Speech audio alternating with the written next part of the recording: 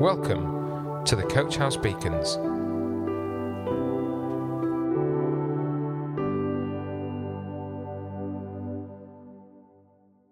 Welcome to today's Coach House Beacon. It's called Jars of Clay. Do you have objects that you treasure? They may or may not be worth a lot of money, but they're of value to you. Maybe it's a set of coins you've collected. I have some threepenny bits and sixpences in a tin, together with halfpennies, shillings and half-crowns. They were given to me as a Christmas present by my nana. Maybe you have a collection of stamps, football programmes or family photographs, something of sentimental value to you. To someone else, these treasures are nothing because they can't see the worth, the value, and they're not attached to a particular memory. How many of you have your treasures in an old tin, a battered old box, a recycled container that sits at the back of the cupboard or on a high shelf? The container isn't the important part. It's just useful and available and functions to hold the contents safely in place. Back in Bible times, clay jars were used to hold a variety of objects, sometimes everyday items and sometimes treasures of value. Every house would have a variety of jars, which were made from a basic ingredient from the clay of the earth. It took skilled craftsmen to shape and mould the clay, baking it until it was hard and maybe adding some decoration. The clay jar was a common container, versatile and useful, for storing all sorts of essential things like grain, oil, wine. Jesus performed his first miracle at a wedding, as we heard in Jamie's Beacon last week. Jesus asked servants to fill 6 stone jars with water, each holding 20 to 30 gallons. Then he transformed the water into the best wine, so that the host would not be humiliated by running out of wine for the wedding celebration. Ordinary containers used to display Jesus' miraculous powers. In Judges 7 we find Gideon, the youngest of his family, being commissioned by God to lead an army. What weapons were used in this attack? Clay jars, in which lighted torches are hidden.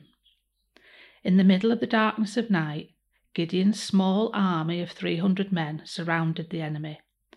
On Gideon's command, they all declared, "A sword for the Lord and for Gideon," while smashing the pots to reveal the torches and blowing on a ram's horn. The unlikely combination of pots, lights and noise caused chaos in the camp, and Gideon's army were the victors. Ordinary pots used as part of God's plan to show what can be achieved by following and trusting in God's directions, because our strength comes from God and not from us. One of the most exciting archaeological finds involving clay jars was the discovery of the Dead Sea Scrolls. They were discovered in the Qumran caves at the northern edge of the Dead Sea, in the Judean desert, in 1946 to 1947. The constant temperature and dry conditions in the desert caves, together with the protection of the clay jar, have preserved many fragments and pieces of text. They were the original transcripts of biblical and historical texts. Experts agreed that the Dead Sea Scrolls were indeed a treasure that had been hidden away to protect them. Now in the New Testament, Paul talks to the church in Corinth in Greece. And in 2 Corinthians chapter 4, verse 6, it says, "For God who said, 'Let there be light in the darkness,' has made this light shine in our hearts, so we could know the glory of God that is seen in the face of Jesus Christ." We now have this light shining in our hearts, but we ourselves are like fragile clay jars containing this great treasure. This makes it clear that our great power is from God, not from ourselves. Paul is telling the Corinthians that the Spirit of God lives within them, that they know the truth of the good news of Jesus. It's like the light's been switched on, and they can understand who Jesus is, the Messiah, the Saviour, the only one who can lead them to God the Father. At the same time, Paul explains that the treasure they have is God's Holy Spirit living within them, yet their physical bodies are like ordinary clay pots, and clay is breakable and clay is fragile. There's a huge contrast between the strength of God's power and the weakness of the container, the human body. In the book of Samuel in the Old Testament, the prophet Samuel has been tasked by God to find a new king of Israel. He visits a family and considers the row of tall, strong-looking sons. But God spoke to Samuel in 1 Samuel chapter 16, verse 7, saying, "Do not consider his appearance or his height, for I have rejected him. The Lord does not look at the things people look at. People look at the outward appearance, but the Lord looks at the heart." With God, it's not the outer appearance, the decoration, the superficial presentation that's the focus.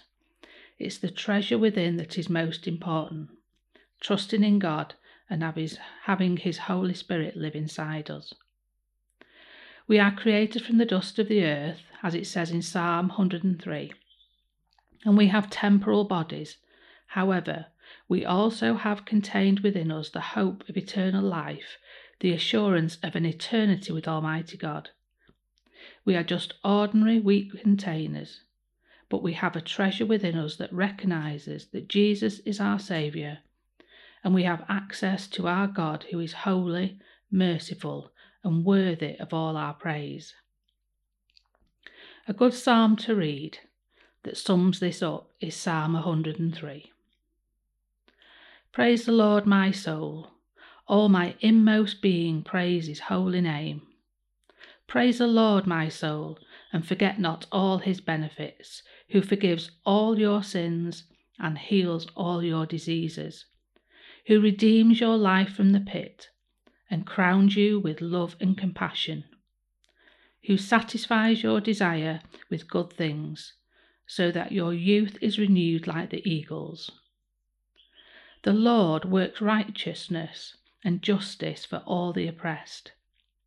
He made known his way to Moses, his deeds to the people of Israel. The Lord is compassionate and gracious, slow to anger, abounding in love. He will not always accuse, nor will he harbour his anger forever. He does not treat us as our sins deserve, or repay us according to our iniquities. For as high as the heavens are above the earth, so great is his love for those who fear him. As far as the east is from the west, so far has he removed our transgressions from us. As a father has compassion on his children, so the Lord has compassion on those who fear him. For he knows how we are formed. He remembers that we are dust. The life of mortals is like grass. They flourish like a flower in the field. The wind blows over it, and it's gone, and its place remembers it no more. But from everlasting to everlasting, the Lord's love is with those who fear him, and his righteousness with their children's children, with those who keep his covenant and remember to obey his precepts. The Lord has established his throne in heaven, and his kingdom rules over all. Praise the Lord, you his angels, you mighty ones who do his bidding, who obey his word. Praise the Lord, all his heavenly hosts, you his servants who do his will. Praise the Lord, all his works everywhere in his dominion. Praise the Lord, my soul. Amen. Coach House Beacons, the Coach House Church Daily Devotional. To find out more, join us on Facebook, Instagram, or on our website at www.coachhousechurch.org.